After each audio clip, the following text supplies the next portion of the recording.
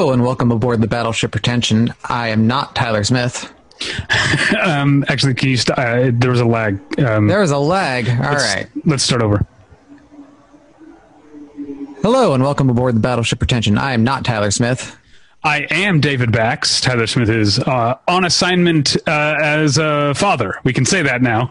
Assigned fatherhood. Yes, he has been assigned fatherhood. Assigned at birth. Two baby boys. No word yet on whether or not they're bouncing. I know that's a thing that people say about babies. You can't bounce them right away. That's not good for them, David. You should know this in the future. Should someone hand you a baby, don't immediately bounce it. This is Find why out how old it is. That's a normal thing. Yes, is your son speaking yet? Teething? Yeah. Is it at the bouncing age? Bouncing at least stage? 3 months. Yeah. Up to 6 months, depending on development. Okay, so it's pre-toddler. It's like infant, bouncer, exactly, toddler. There's been a lot of babies in my family. I know how this works. Now, there's a lot of babies in my family too, but I don't know anything about their maintenance. No, that's the part where you hand them off to other people. Yeah. So my wife, Julie, who's been on the show many times, there was not a lot of babies in her family. And so I've discovered this over the course of our friends having babies, that she just doesn't know how babies work. And there's a lot of things that I realize I know just by being around small children like my entire life. Yeah. Yeah. Can you give any examples of... I guess not like how to care for them kind of stuff, but just like used to their bullshit, just like that they scream all the time and like normal kid crap that if you're not around children seems more annoying, I guess. Okay. Yeah. The thing that's still bad, I can never keep straight, like how old like when kids are supposed to start like walking or talking. Like you could tell me that kids are supposed to be like, I don't know if it's like, do they say their first word at 6 months or 4 years? I don't really know. I don't remember that part of my own life that well. No, the walking and talking is actually pretty, like, it happens kind of at the same time.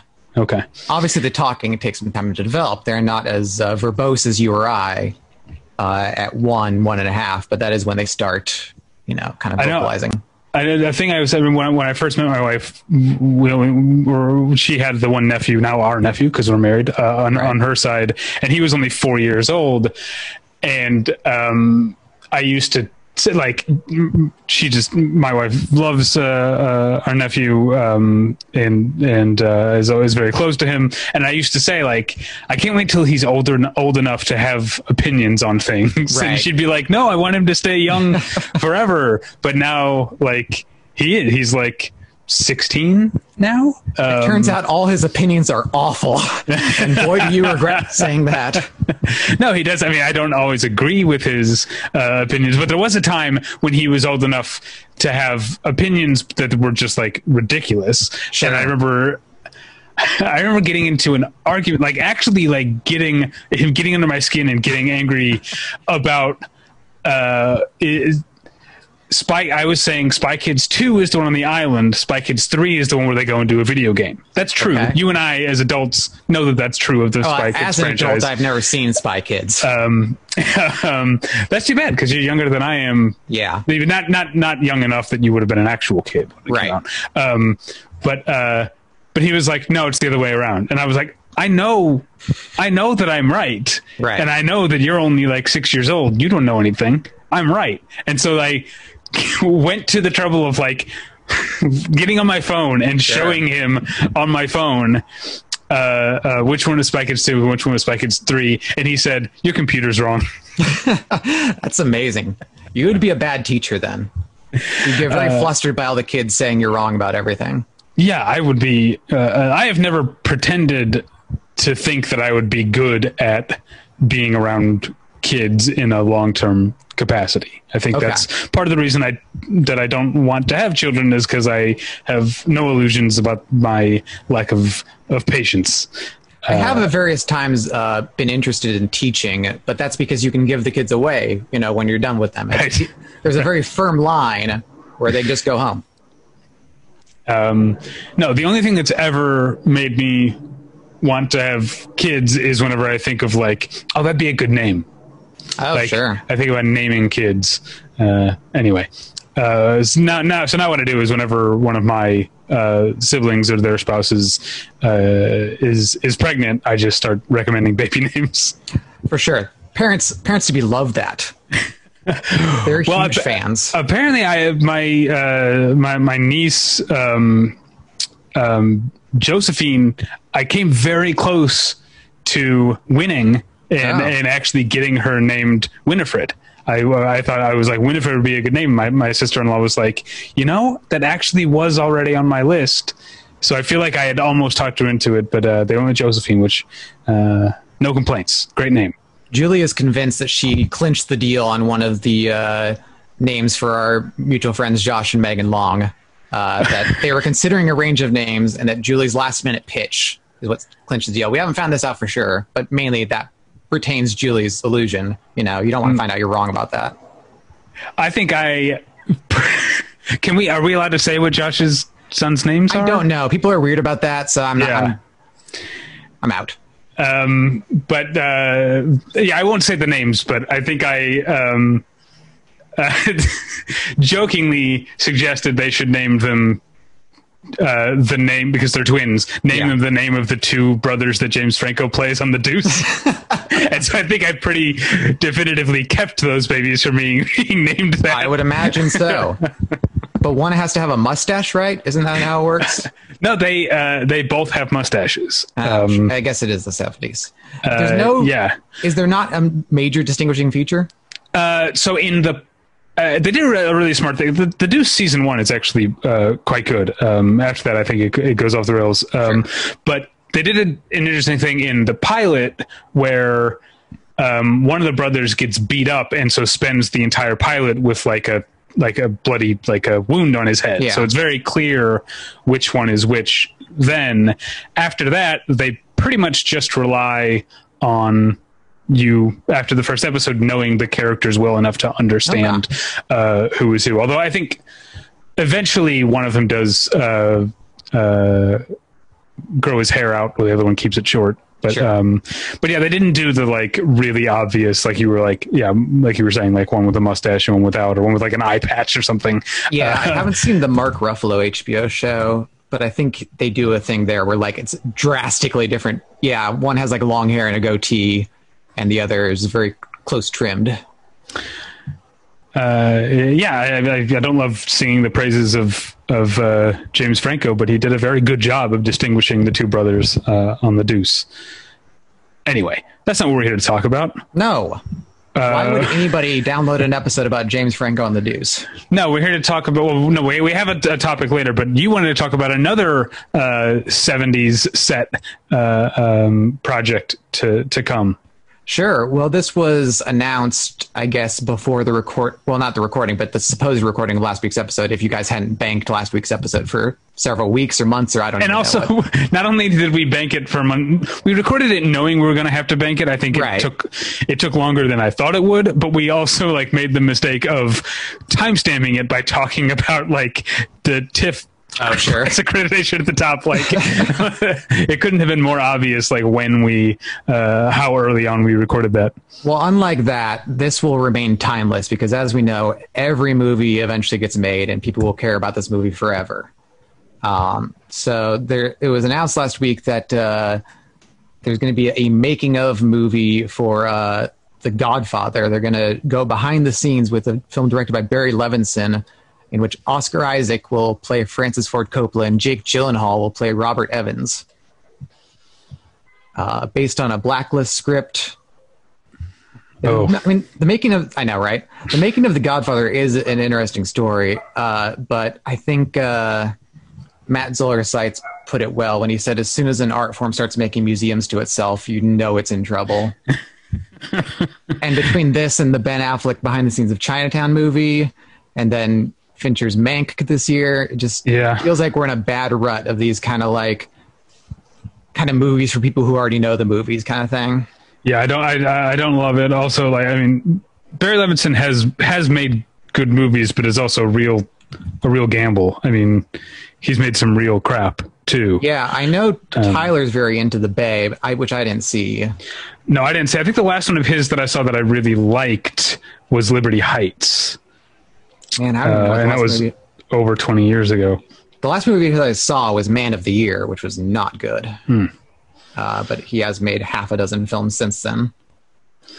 This will also be apparently called Francis and the Godfather, which is not a good title. What would you call it?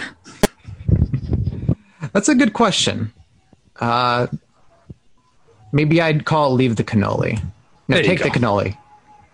Yeah, Take the Cannoli. I mean, that's the big plot point is they argued like the line in the script is leave the cannoli the entire time, right? And then on the day, right? Coppola's genius. Coppola's like, I got it. This is like the part of the movie he can't crack. Right. And he's like, I got it. They take the cannoli. Nailed it. But also Jake Gyllenhaal is a bad sign for me in general these days. Oh, interesting. I like him. Yeah. We've talked about this before on the show, I think around Nightcrawler, which we couldn't stop talking about that whole fall. But I don't like the new Jake Gyllenhaal. I liked him better when he's a pretty boy. Yeah, I'm not a big fan of pretty boys in general. I'm trying to think of some examples. You know, I did like him in Wildlife a whole lot, but right, yeah, that was good. Okja, problems. That was definitely not. And I feel like him highlight. as Robert Evans is like a bad zone. I liked him in The Sisters Brothers quite a bit. He was fine. I liked him in Nocturnal Animals. Again, I liked him in fine. Everest. Did you? Yeah, I actually did. Everest is not bad. I feel It's like fine. That's the Baltazar Kormacor is a sort of a journeyman director that I go to bat for. He tends to make movies with a certain intentionality, even though they're like bland, like Mark Wahlberg crime thrillers, like Contraband or whatever. Like he still puts a lot of himself into his movies. Yeah, I liked Two Guns. I liked Adrift. Oh yeah, Two Guns. I didn't see Adrift. It's pretty solid. Yeah, my main memory of Everest is this was back when I would hop theaters a lot and just sneak into movies for free. Okay. And so I caught a sparsely attended matinee of Everest in a 3D theater that was on a tiny screen, and the projector was all out of whack, so it was just like heavily washed out. And I was just looking around me like, people were paying $18 for this. How ripped off must they feel? Yeah, I guess I can understand then why you didn't. Yeah, it wasn't ideal circumstances for sure. But I think, unless I'm mistaken, that might be the movie where I first got to know Elizabeth Debicki. That might be the first thing I remember her from. Oh, I don't even remember her being in that now. Maybe it was for me as well. She's like the nurse or doctor or nurse who's down at the camp with she doesn't summit.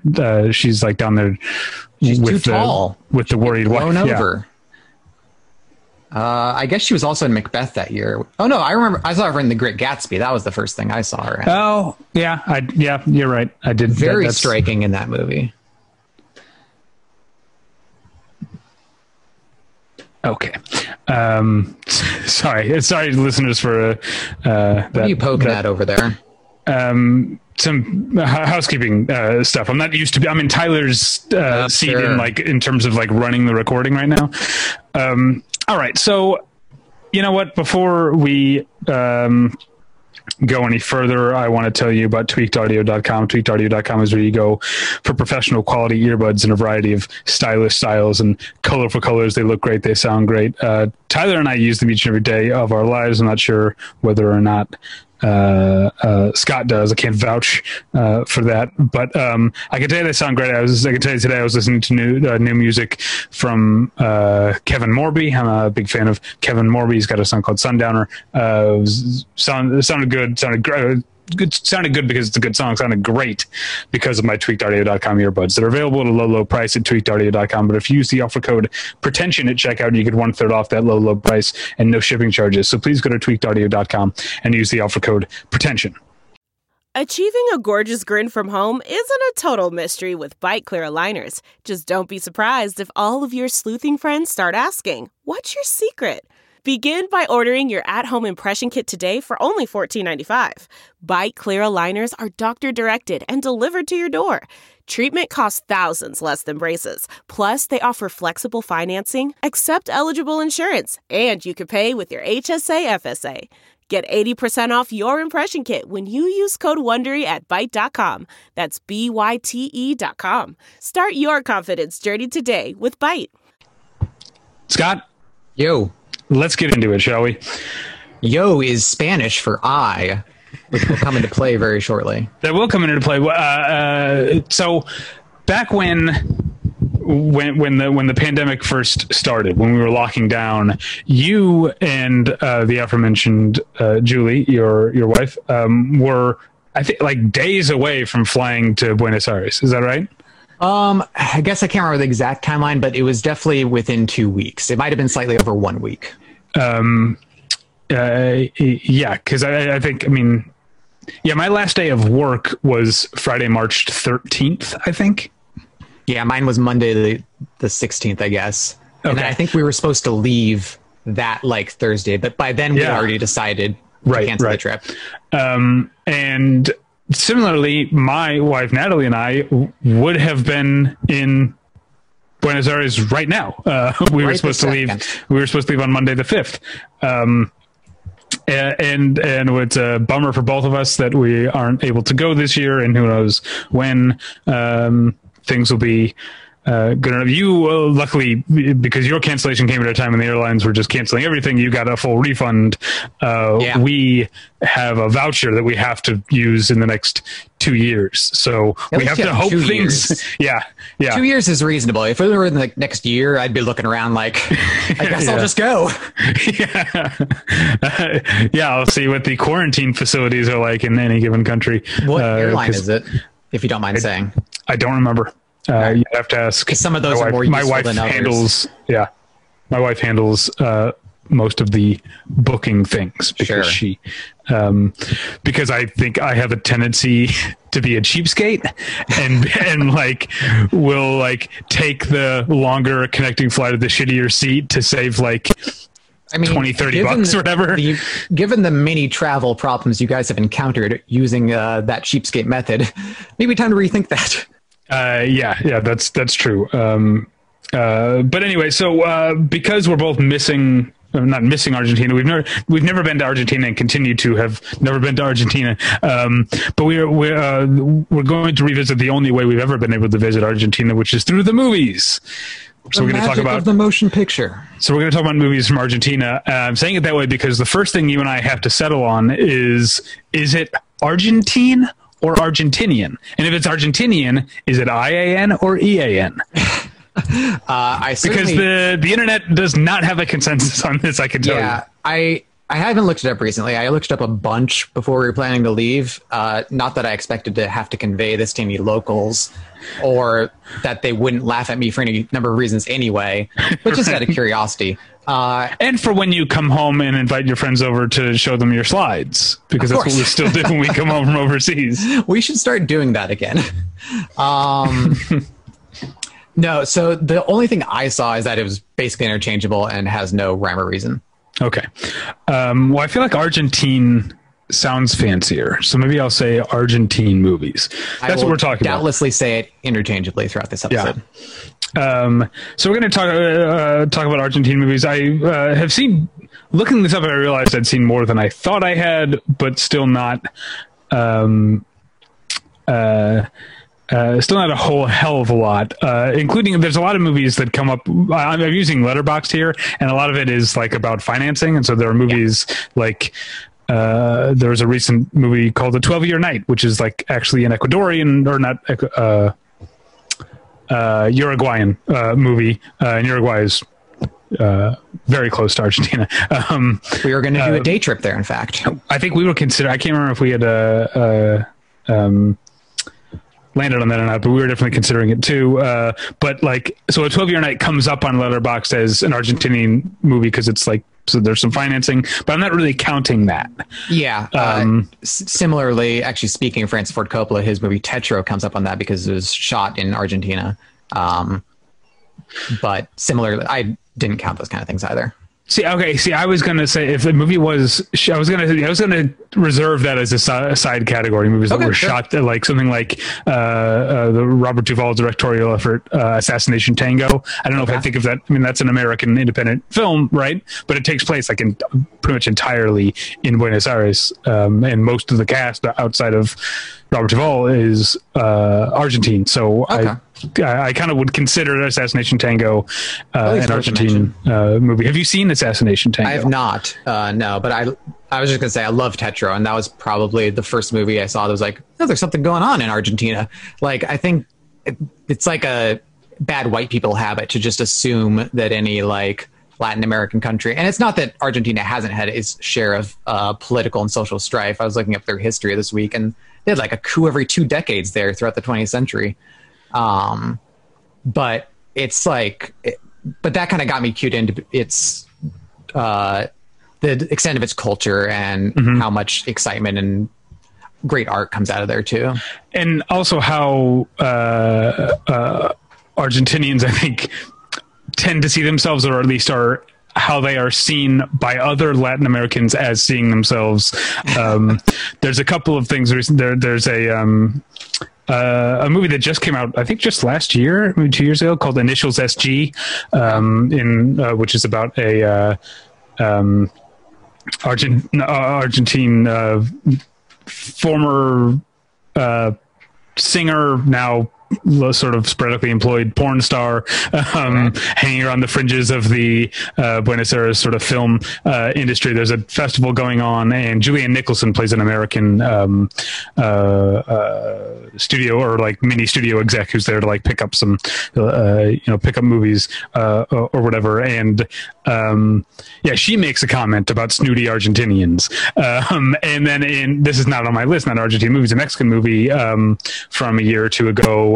Did you see it? I just talked about it earlier this year when we did hotel movies, but I'm already blanking on the name. It's called The Chambermaid. That is a movie. I'm pretty sure that's the one you're thinking of. And one of the guests at the hotel is an Argentinian woman, and she's very much depicted as being a snob, like looking down, like being very patronizing about like Mexicans, and then like, oh, I didn't realize you had this here or whatever. Like, so apparently that is that's the reputation within Latin America, is that Argentines are snobs. Yeah, I love cultural stereotypes from other cultures. Like, I know it's wrong, but it is fascinating. It's just a fascinating window, the way other countries see other countries. Yeah. And another movie that doesn't qualify, but I couldn't not bring it up because it's one of my favorite little like curious details about a movie, is that I don't know if you remember, in Starship Troopers, the main characters are all from Buenos Aires. I've actually never seen Starship Troopers. Okay, well, the idea is that it takes place in a version of the future in which culture and government worldwide has become homogenized. It's all one world government, and so. They're from Buenos Aires, but there's nothing specific about their culture that says they couldn't just as easily be teens from any other like rich place like Malibu or whatever, like any sort of rich beach place. And so it's always funny to me when I watch Starship Troopers to remind myself that these kids are all supposed to be from Buenos Aires, which they call BA in the movie. I wonder if actual Argentinians do that. Maybe. I could see it. So that, and then I'm trying to think of other things. I forgot to look up, and I guess I could do this live, although I have to type one-handed. But the recent movie Operation Finale, most of which takes place in Argentina. I don't know if they actually shot anything there. I don't know where they shot that. That is a good question. But that's kind of, I mean, that gets to, I think, what's been famous about Argentina. They did shoot like all over Argentina. Hey, good for them. But that gets to something that's, I think, Argentina's become famous for in kind of like American and European sections, is just like how many people fled there after World War II and how many people on various sides of the conflict fled there after World War II. It's like famously a hub for Nazis, but a ton of Jewish people fled there. I think a ton of people from all over the world basically just were like, this is the end of the earth. No one's going to find me here. Yeah. They can't come for me. So this is where I'm settling. And that kind of lent it more, I mean, it kind of has a reputation of being kind of European city of the South, but that kind of lent it a more multicultural environment that probably fed a lot of the artistic boom that would happen years later. Which reminds me of a movie that is for some reason not coming up on the Letterboxd thing, but is an Argentine movie, at least takes place there, called The 10th Man, which is a great movie. Okay. And it takes place very specifically within the Jewish community in Buenos Aires. It's about a man who grew up in this community and whose father is like a rabbi and considered one of the pillars of that community, and since moved to New York, and he's come back to Buenos Aires it's from 2016, so it's been like 4 years since I've seen it. I don't remember what brings him back. Sure. You and I are both married to Jews, and we should know this, but what's the holiday where they wear crowns? Oh, because there's a part of it, the poster is him driving down the street with a crown on his head. I can't remember what it is. We should know that. But I mean, my wife is not very attuned to the Jewish faith, so I reserve all right to not know. Yeah, I guess that's true. My wife is also not from a practicing family. But you guys still do the holidays from time to time, since Julie doesn't have any family around here. Okay, yeah. We don't have the holidays. Yeah, we do. Like, we get together with her family for Hanukkah, and we do light a menorah. Light a candle every night during Hanukkah. But other than that, we just other than saying like, oh, it's Yom Kippur. Like I did tease her about not fasting, or like the day before Yom Kippur, I was like, "You're gonna eat a bunch today because you're not eating tomorrow, right?" Anyway, so this guy in The 10th Man. This guy comes home for a holiday, but also to visit his father. And his father, again, is this pillar of the community who's always like helping out and volunteering and donating and working with the hospitals. And he's running around. And so the entire movie, the guy can't ever actually find his father. He's never home. He's never at his office. Okay. And so that's part of the running joke of the movie, is that he's running around and then saying like, oh, your dad was just here and he asked, could you do this for him before he gets back? And so it has that sort of, what's the one I'm looking for? It has a relentless pace sort of comedy to it. And the joke is that he never, sees his dad, or does he by the end? I'm not going to give that away.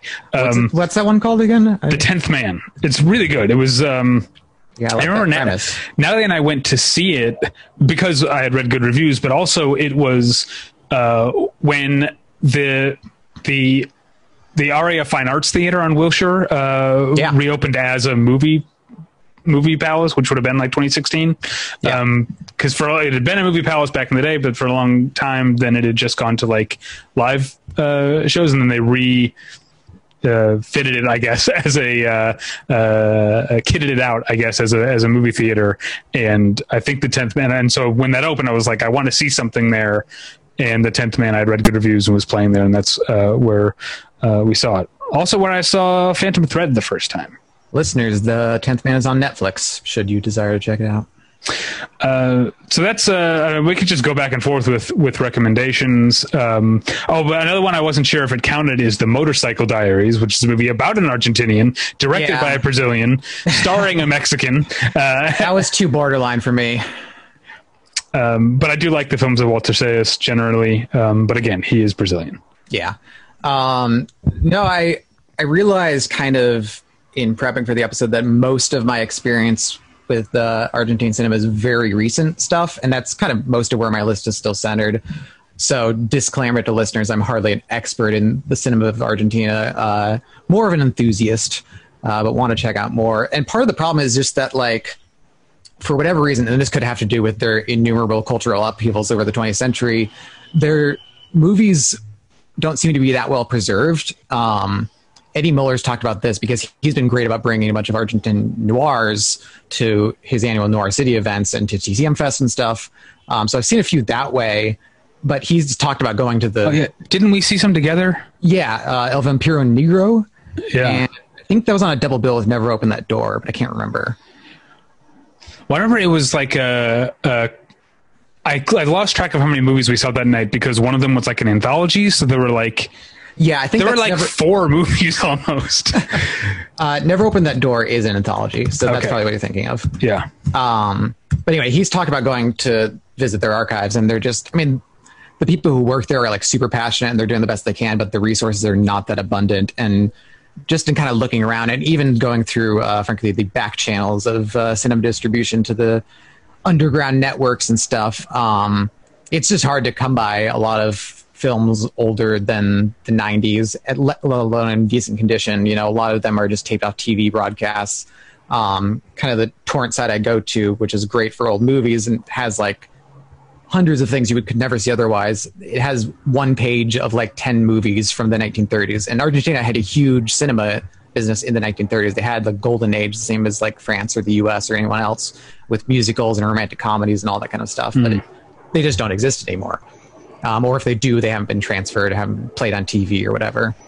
But yeah, like I said, we have seen a few, thanks to Eddie Muller, thanks to the Film Noir Foundation, kind of restoring them and giving them English subtitles, including El Vampiro Negro, which is a really great movie. That's, I think, just based on M, because M, or is that M based on a book too? And maybe it's based on the book that's based. I can't remember, but it's, yeah, it's the same story as M. Is really what it's coming down to. And my great cinephile admission is that I've never really cared for M. I think it's fine, but it's not been a huge movie for me. But I love El Vampiro Negro. I think it's a really exciting, like, atmospheric and nightmarish take on the story. Well, you know, that'll... The oldest one on my list, I had forgotten to put that on my on my list. So the oldest one that's on my list is The Official Story from 1985.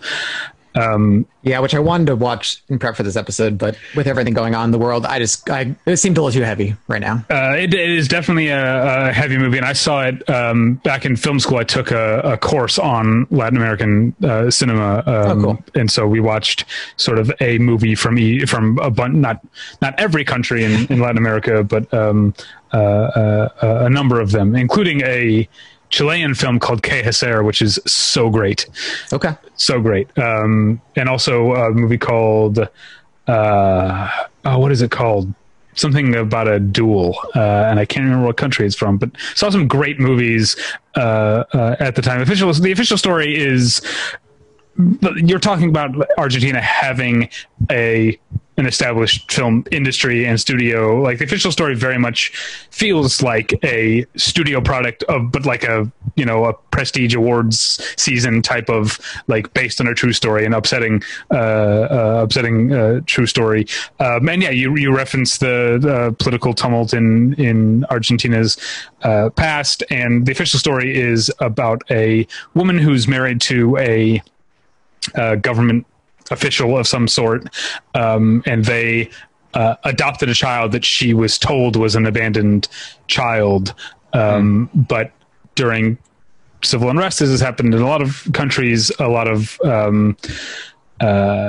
dissidents were, disappeared, los desaparecidos, and she starts to suspect that her daughter's biological parent didn't give her up, but were killed and disappeared by the government, and that her husband knows about this because he's a government official.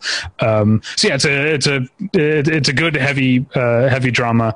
But I definitely remember it more for its place in the historical record than I do for the filmmaking, which seemed pretty competent, I guess. Sure. That was the first Argentinian movie to win Best Foreign Language Film at the Oscars. Have you seen the other one? The other Argentine movie that won best, I'm trying to think what else because there's no way Headless Woman won the. That would be amazing if it did. Yeah. No. What is the other one? Well, now you have me doubting myself, and I'm looking it up to verify. Vamping. We're all hanging on the edge of our seats. The Secret in Their Eyes. Oh yeah, no, that's a big one that I haven't seen. Although I did see the somnambulistic American remake. That's so weird that I have no doubt that the American remake is really boring, but the Argentinian movie, whatever you want to say about it, and there's been plenty of people who have criticized it for being too sensationalistic, it is anything but boring.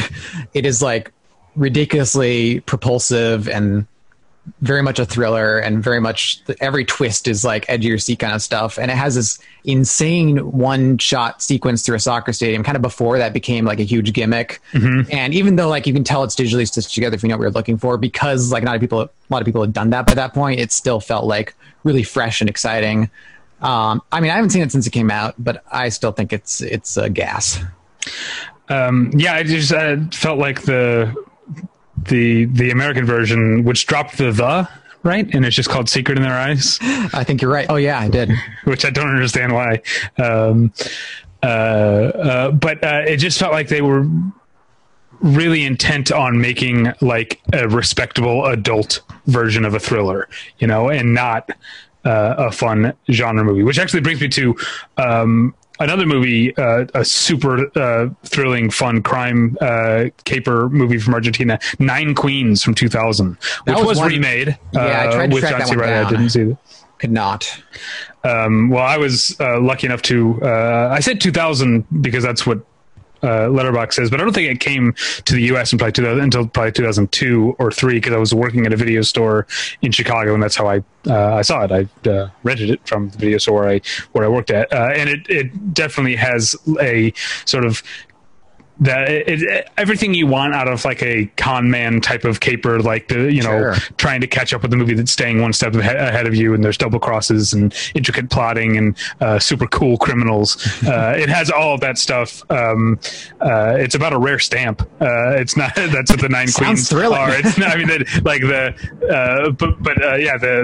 MacGuffin is not something exciting nuclear bomb in a suitcase or whatever. But it's still a super fun movie. I never saw the American remake, Criminal, with John C. Reilly. Well, I'm sure you're poor for it. Similarly, kind of along thriller rounds, and maybe this will get us into Argentina's more art cinema scene, of which my list is mostly comprised.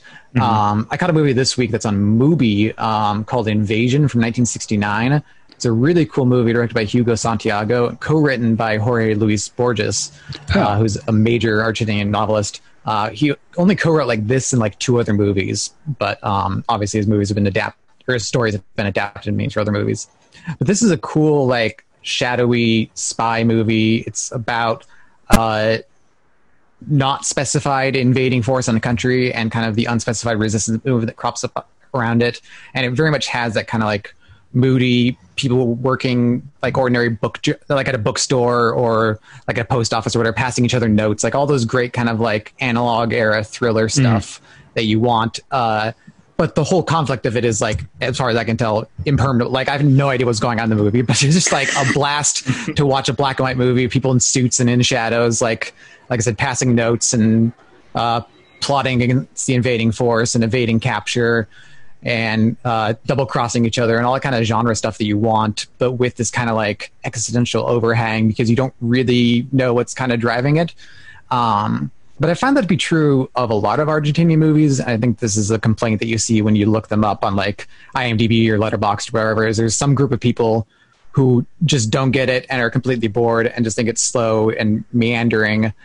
But there's something about the lack of specificity in a lot of the movies that I'll be bringing up that kind of gets to, I guess, a more psychological air of it, where if you're the resistance fighter in this place, you're not constantly thinking about the circumstances that led you to this moment. You're just thinking about what's in front of you, what you have to do in the moment, what you're feeling as you're evading capture or collaborating or whatever else. So there's a certain kind of interiority to a lot of Argentinian movies I've found that's kind of curious for a place that's had such a cumulative political history, for them to then look so far inward. Like, I couldn't find a lot of major politically driven Argentinian films, outside of the official story. Yeah, that reminds me of. We'll get to the slow cinema. Well, maybe this one's considered slow too. From just a year or two ago, Too Late to Die Young is a movie that. Did you see that? Is that an Argentinian movie? Oh shit! I thought it was Brazilian. I've got it taking place in Chile. Chile. All right, it comes up on my list here. It is Chile. Oh, screw ya. Yeah. All right, never mind. That's a Chilean movie. We could do a whole other list on Chilean movies because there's a lot of them that I like. I'm a big Pablo Larraín. Oh yeah. Stan. Also. What's his name? And I know you liked Nostalgia for the Light as well. I can't remember because that's the only one I've seen of his. I saw Patricio Guzman. Okay. I guess listeners know we're putting out Battles for Pretension is putting out a book on the best movies of the 2010s, and I've been reading a lot of our coverage of Best of the Year every year, and I think you had Nostalgia for the Light as a top 10 of whatever that year. That sounds right. Was. Did you see the Cordillera of Dreams? No, I didn't see that, but I did realize I saw. The Pearl Button. Yeah, I saw that. Yeah, those are kind of like they kind of form a trilogy of sort of desert, ocean, and mountains as reflections of Chile's recent political past. Anyway, we're not talking about Chile, and I was wrong that Too Late to Die Young is Argentinian because it came up on Letterboxd as such. All right. So, okay. So you're talking about the slow movies. I teased Headless Woman. I imagine that's the kind of thing you're talking about. Yeah, for sure. And it also kind of speaks to, like, the interiority I was talking about, where, like, it's very much inside this woman's head. Yeah, and I need to watch Headless Woman again because I loved The Holy Girl. Loved that movie. Which I still haven't seen. And that's what made me want to, when I was like, oh, this guy's, or this woman has Lucrecia Martel has a new movie out. And the Headless Woman, I didn't get it. I couldn't get on her wavelength. And so I'm normally the first person to love movies that are seen as slow and deliberate and contemplative and interior. That's all speaking to stuff that I love. But if I can't get there, if I feel like I spent the whole movie outside of her head while the movie's taking place inside, Headless Woman felt like a movie that I watched through a window, like on the sidewalk. I couldn't get into it, and I maybe need to watch it again and try. No, that's interesting to say that because I actually felt that way about her most recent film, Zama, which was like widely praised, and everyone I know absolutely loved it. I couldn't get into it. But The Headless Woman, I rewatched it this week, and I really think it's exceptional. You should definitely check it out again. Okay. And it's like short too, right? Yeah, it's like 89 minutes. Yeah. And kind of one of the ways it kind of gets into her head is just by giving you almost no context for her life. So the story is about this woman who gets into an accident, and she hits her head, and she kind of seems to be suffering from some kind of short-term memory loss. Everyone she meets, she doesn't really remember meeting, or she doesn't know the context for why she's going to see them, but she's still trying to keep up appearances the whole time. And because we don't know these people either, we kind of are at the same loss of, like, is this someone she's friendly with? Is this, in some cases, they're like former lovers, they're close friends. There's a more comic scene where a woman gives her a gift and she's like, oh, thank you. And she's like, no, you wanted me to buy this for your dad. And then Lucrecia Martel also uses the widescreen frame in a really interesting way where it's not used for like kind of its vistas or width at all. It's used to like squish everything down and make it seem more claustrophobic and cramped. So it's one of the rare widescreen movies that actually plays just as well at home as it does in theaters. Yeah, it's a really, really great movie. And you're wrong, is what I'm saying. Yeah, I guess I guess I am, but I guess it doesn't. The Holy Girl, which is an earlier, it's 2004 film by Lucrecia Martel. maybe speaks more to my personal taste in movies by being very Catholic, or very not Catholic, Catholic in the actual religious sense, or being about Catholics and about emerging sexuality in an era of repression. These are pet themes for me as someone who grew up Catholic. So I would definitely recommend checking out The Holy Girl. And have you seen La Cienega? No, I have not. That's before The Holy Girl, right? Yeah, that's a cool movie too. Okay. That's one that I definitely didn't entirely get, but was just kind of into its vibe, which kind of describes my general feeling, at least when I was first getting into him. Now I think I'm much more into what he's laying down, but a lot of Matthias Pineiro's movies, I'm I can follow the plots a lot better than I used to, but at first it was just I completely dig this guy's vibe. I don't know what's going on here, but he is speaking to me. Yeah, you've seen more of his films. I've only seen Viola, but same thing. I don't remember what really happens in terms of narrative. I know it's a bunch of women rehearsing a play. That's all that's really important. I just, like you said, I really like his vibe.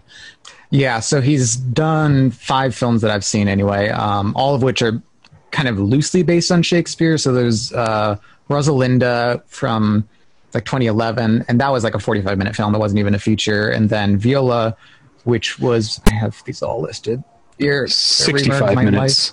Yeah, they get progressively longer, but they never get long.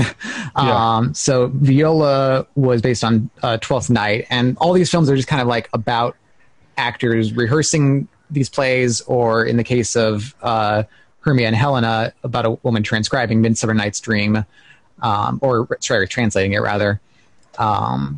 But they're all just kind of about them thinking about the material more than it is about the material themselves. So there's those, Princess of France, and then just this year, which didn't premiere at New York Film Festival, but I saw it through New York Film Festival, Isabella, which is kind of exploring measure for measure. And they all kind of take the themes of these Shakespeare plays and kind of the basic emotional kernel to kind of draw out something about the characters, about the process of making art, about putting on plays. And they all tend to actually use the same cast too. Rosalinda and Isabella both feature the same 2 women, Maria Villar and Agustina Muniz, who are really great actresses. And a lot of kind of the pleasure of watching his films is watching his cast kind of grow up, and the kind of the sub narrative that takes place underneath the film, which is used to really interesting effect in Isabella, which kind of jumps time periods a lot, but we trace that through Maria Villar's pregnancy. So in kind of the earliest timeline, she's not yet pregnant, then she's incredibly pregnant, and then in the later timeline, she already has a kid. So where his movies will admittedly be hard to follow because you're not sure what period in the story they're taking place in, he'll jump around a lot. There he kind of gives you very clear markers. But in every case, they have that kind of interior emotional truth I'm talking about, of especially young people just trying to find their place in the world and latching onto art and the relationships that they build in the course of making art, and kind of finding the ways that both lasts and doesn't last. And I think maybe it's just my own history, involvement with the theater back in high school and stuff, but that's definitely something that really tracks for me. The way that when you're in the midst of making something, it seems to permeate every aspect of your life. And some movies have done that and made it seem a little trite, but there's something really kind of honest and sweet in Pineiro's films.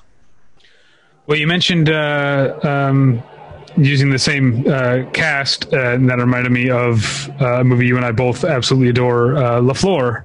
Yeah. Which at least one of the 4 women from La Flor, Elisa Caracajo, is also in Viola, and maybe more of the women in La Flor show up in Matthias Pineiro's other movies that I don't that I don't know. Seems to be some of the same, crowd. And La Flor is the perfect mix of the things we've been talking about, and being very unapologetically arty and conceptual, but also being full of genre work, and switching from spy movies to musicals, to I can't remember what movie. else. The horror movie at the beginning. It's so good. I loved I love that movie, and I don't know. I don't know what else we have coming from that director.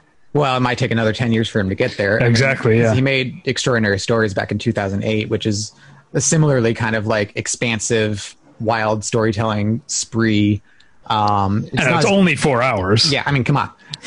It's not as good as LaFleur for sure, but it's similarly kind of very narration driven, very much about the pleasure of kind of unraveling stories and the pleasure of hearing them, and just about kind of the wild ends you could take those stories to. LaFleur is much more successful in there, in part because you don't have to track the same set of stories over 4 hours. But it kind of is similar thing to what I've been saying, of using kind of familiar narrative hooks in order to then obscure the narrative specifics in order to then get at some like emotional kernel. Mm-hmm. And we've talked before on the end of the year episode, whenever that film came out, about the film's kind of exploration of desire and how it really kind of becomes over the course of 14 hours about this director's desire to kind of be closer to these women, in some sense, like romantically and sexually. And it is worth noting that he married one of them. But good for him. Yeah. Right. But even beyond that, just like creatively, that it's the 4 stars of the film are part of a theater troupe in Argentina. And he saw them perform and was just like, I don't want to just make one film with these women. I want to make 10 films. And, he got halfway there more or less. But yeah, it does feel like the movie goes on for 14 hours because he doesn't want to stop hanging out with them. For sure. And that kind of like boundless fascination with kind of the world, the creative world they've created kind of drives the movie, even if that's never really like the subject of it until maybe the 4th episode. Yeah. But it kind of builds gradually in the midst of giving you 3 totally entertaining movies along the way. Yeah. And there's definitely, a thing that I've been saying on this podcast. I feel like longtime listeners of Battleship Pretension have like experienced me. Like I've used this podcast to like reevaluate how I feel about movies over the like 13 years. So longtime listeners have heard me like struggle with like a decade or more ago, sort of downplaying narrative sort of as how I judge a movie, right. Which is how I think how people tend to initially as children. That's how you interact with movies, is as stories in a lot of ways, or at least once you're old enough to start intellectualizing. As little children, you actually just probably interact with the sights and sounds and stuff. But and I love that 5 of the 6 stories in LaFleur are incomplete. Yeah. And I feel like the fact that they're still so engaging, it doesn't ruin them because they don't end, or in one case they'd start out of the middle of nowhere.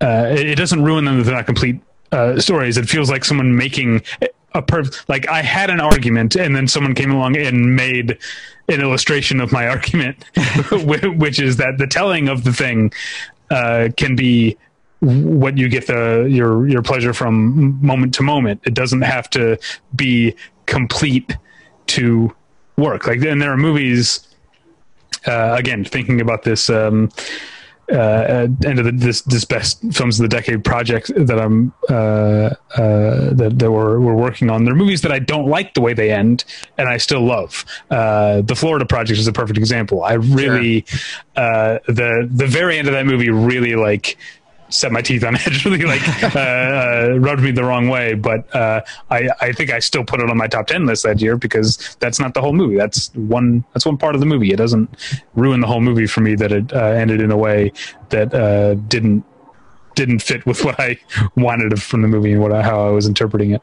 Well, especially because LaFleur's episodes kind of end on basically cliffhangers. So like for a generation raised on TV and especially raised on serialized TV, it kind of fits in with a familiar mode we're used to. And it's like, it's as though we didn't have to bother with the last season of Lost. You know, that's the pleasure of the movies. We just got the good stuff where we're all wondering what was going on. All right. Are there any others that we didn't touch on? Oh, I've got a ton. Okay, well, I'll let you get to your list. I wanted to mention when we were talking about movies that aren't really Argentinian movies but shot there. I forgot about Wong Kar-wai's Happy Together. Which, I didn't know it shot there. Yeah, a big part of it takes place there, and they shot it in Argentina. And there's also a if it weren't for me filtering Letterboxd by Argentinian movies that I had seen, I would have completely forgotten about this movie, a movie from 2002 called Valentine, which is just kind of it's a real sappy movie about a boy living with his grandmother because his mother died, I think. It's been a long time. I don't want to be mean or whatever. It just seems like it's real treacly, as I remember. Sure. So what else is on your very long list? Well, it's not very long. Like I said, I'm still an intermediate at Argentinian cinema. But another movie from the 60s I saw was The Romance of Aniceto and Francisca, which is just like an hour-long, totally awesome guy falls in love with a girl and then notices another girl movie. And it's very kind of languidly paced and very much soaking in the atmosphere of rural Argentina. And just like, I think there's a great subgenre of movies about people sweating a lot and longing for each other that I am completely into. I also caught... that's your holy girl. That's your sexual repression. I have a lot of these kind of subgenres of movies that I'll watch anytime. I also got a movie from the 90s that I guess arguably kind of kicked off this new Argentine cinema movement, of which I'm otherwise not terribly familiar. But it's called Rapido. And it's very similar to like Leos Carax's old early work, or kind of a Jim Jarmusch vibe. And it's actually kind of an inversion of The Bicycle Thief. It's about a young man whose motorcycle is stolen at the beginning of the movie. And we were thinking, oh, bummer, motorcycle's gone. It turns out he's like pretty well off and doesn't really need the motorcycle. He doesn't have a job to get to or anything. He's just kind of bumming around riding his motorcycle. But he still used that as an excuse to go try to steal other people's motorcycles. And the try is the emphasis there because he's, not terribly successful at it. But it's cool, melancholy, kind of a great like 90s ironic comedy vibe to it. The director's, I think, next movie, I can't remember if he made one in between, Silvia Prieto, has a great premise. It's about a woman who's trying to get her life together. Her name's Silvia Prieto, who then meets another woman named Silvia Prieto and becomes fascinated with her. The premise is better than the movie. The movie's a little scattershot and a little too... clever and trying to have too many balls in the air and just trying to tie them all too much. It just kind of skips all over the place. But another movie that was probably the best movie I saw this week called Anna and the Others, which was allegedly so good that Martin Scorsese invited the director to go hang out on the set of Shutter Island. It was directed by Selena Murga. That's another thing I've noticed is that Argentina very good at giving a lot of women a shot at directing, as opposed to think about a lot of other kind of new cinema movements and how much they've kind of failed women in creative spots. I found a ton directed by women. We mentioned Lucrecia Martel. I should have mentioned that Initials SG is directed by a male-female team. Right on. And then the Others is kind of about a young woman. This is another favorite subgenre of mine. Someone coming back to visit their hometown and finding how much it's changed. And it's about a young woman who's been living in Buenos Aires and comes back to her kind of small Argentinian town, keeps running into people from high school who keep asking her why she isn't married, doesn't have kids, etc. But it's just a great hangout movie. She's kind of loosely pursuing a former boyfriend of hers, so that kind of forms the narrative arc of the film. And she kind of gets into some misadventures along the way, including teaming up with not a small child, but like a young boy who's like 9 or 10, who lives next door to the guy she's seeking out. And they're like, there's a solid third of the movie is just the two of them hanging out and loosely trying to find this guy. And it's so much fun. What else do I got here? Another movie featuring one of the women from La Flor is this kind of cool thriller called Ostende. It's about a woman in like her 20s whose boyfriend has just won a vacation at a hotel, but it's in the off season, so they're like the only two people there. It's like them and then this old guy who's hanging around with these two women and seems kind of sketchy, and she's there waiting for her boyfriend to show up, and she gets completely involved and obsessed with what this old man is doing with these two women, and are they in danger? What's going on? So it's got kind of a cool Rear Window vibe, very independent, kind of low tech thing. But for an 80-minute movie, it really draws out a lot of great suspense. And it has, and this is true of LaFleur too, at least in its earlier sections, it uses digital video really well. I kind of, now that everything is all like 4K and UHD, I kind of miss lo-fi digital video. There's something kind of impressionistic and fascinating about it. Yeah, I mean, it also just, to me, it represents a time, like the time in my life when I like had a driver's license and decent enough taste that I was able to just go see like art movies in the theater. Yeah. And so like, all kinds of like mini DV movies and shit like that were coming out around the year 2000. That aesthetic is imprinted on me. It takes me back to St. Louis's various art house theaters and stuff where I saw like Chuck and Buck and stuff like that. Yeah, as much as kind of like at the time, I feel like we were all like, get a tripod, loser. Now that like you see everyone using a tripod, but not really setting up their shots with any care. Like these early lo-fi movies where they're just having handheld camera are so much more exciting. Like if you don't know what you're doing, your impulses will probably take in a more interesting direction. Anyway, that's my small rant about 4K UHD cinema. Probably worth also mentioning Wild Tales, which kind of was a minor hit a few years ago. Okay. You're giving me a questioning face. Who made that? Some jag. Let's see. I wrote it down. Damien. Oh God. Sifron. Oh, okay. I remember this. Yes, I remember this movie. Yeah. Yeah. I didn't see. I mean, I didn't see it, but I saw it a while ago, and so I don't remember it that well. But it's just kind of like the title accurately summarizes its premise, where it's 6 separate stories that are completely insane and totally engaging and total blast. And actually, speaking of things being wild, one of the other great movies I saw this week was a movie called Castro. It's about this guy who's being pursued by these other people for reasons we don't understand, and who's left his wife in favor of a young woman, but the young woman keeps nagging him to find a job, and he's determined to not work ever in his life. And the entire movie seems to take place with people running from place to place, which gives it a lot of strange energy. Like, so a lot of times he's being chased, and you're like, okay, that makes sense that he's running. How old is this movie?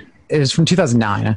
Okay. But then, like, there will be like an especially older person who doesn't seem like they even can run, who will have to bolt through a scene just because that's the aesthetic of the film. And it really starts to get towards like the anxiety that not having a job creates, and also trying to find a job when all you're qualified to do is low wage work. So he ends up finding this job at some like nondescript factory where dozens of people are just rhythmically tossing boxes across to each other.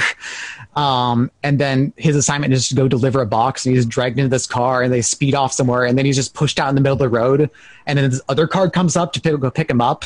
And it just kind of captures this weird, insane energy of, I don't know if you ever had to get these jobs where it's just like they pay for like 3 days, and you have to do some line of work that you're not really clear about, and you're not really sure is maybe legal. And like, so just some guy paying you to do some series of tasks that make no sense. But the whole film is like this crazy manic energy that is totally captivating. All right. Well, you've outpaced me considerably here. Yeah, sorry. I got really on a bender this week with Argentinian films. But those are kind of the... Oh, actually, no, sorry, one more. The Fire, which is another film that has a cast member of LaFleur, and it's about this couple who are about to buy a house. Maybe this is something about buying a house in Argentina I don't understand. They have to take $100,000 out of the bank in cash. Okay. And they... on the way to go sign the deed, like somebody gets delayed. They can't make it happen that day, so they have to delay a day. And over the course of that day, they kind of reevaluate their relationship. And it's a really great, like, locked room couples on the edge of their relationship movie. Nonstop fighting, a little emotionally violent, but really, really well done. All right. Okay, That's what I got. I hope someone Argentinian or Argentine is listening can tell us what we missed, what we got wrong, what we got right. That would be fantastic. In the meantime, you can find us at battleshippretension.com. This week I reviewed Inja Manuel Soto's Charm City Kings, as well as Ryohei Kitamura's The Doorman. One of those movies seems to be very popular with critics, and I didn't like it. One of those movies is a complete low-rent, trashy B-movie fare, and I really liked it. I feel like this is a recurring theme on the podcast. I feel like you've mentioned this a lot. My contrarianism. Yeah, basically. So you can find those reviews at battleshippretension.com. You can email me at david@battleshippretension.com or follow me on Twitter at davypretension. Scott, what do you have to plug? Not much. On Twitter at Rail of Tomorrow. Got a Letterboxd. Actually, LaFleur is my most liked Letterboxd review. Huh. Wait, how do you see that? If you go to your profile, it'll say there's a section down below where it says like popular reviews, and I'm guessing they're just basing it on likes. No, my most liked review is A Hidden Life. There you go. At least yours is probably more of a review. Mine was just like answering questions I had about the movie for people who might be interested in the movie. Oh, well, my second most popular review is You Were Never Really Here, because that's another one, again, contrarianism I didn't care for. And I just had a snarky, I wish I was never really there review of it. So I guess people responded well to my dickishness there. Is that it? Where else can people find you? At battleshippretension.com, at Criterion Cast, although I haven't been very good about contributing to either, unfortunately. That's why you have so much time to watch movies. I, on the other hand, never watch any movies anymore unless I'm reviewing them. You just watch television. Yeah, I guess that's true. That's what the pandemic has done. I mostly, with the exception of a couple of shows that I was loyal to, I had mostly given up on television around 2015-ish. And lockdown has reacquainted me with television. Right on. I just watch DCM all day. All right. Well, thanks for listening. We'll get you next time. Yep. Bye.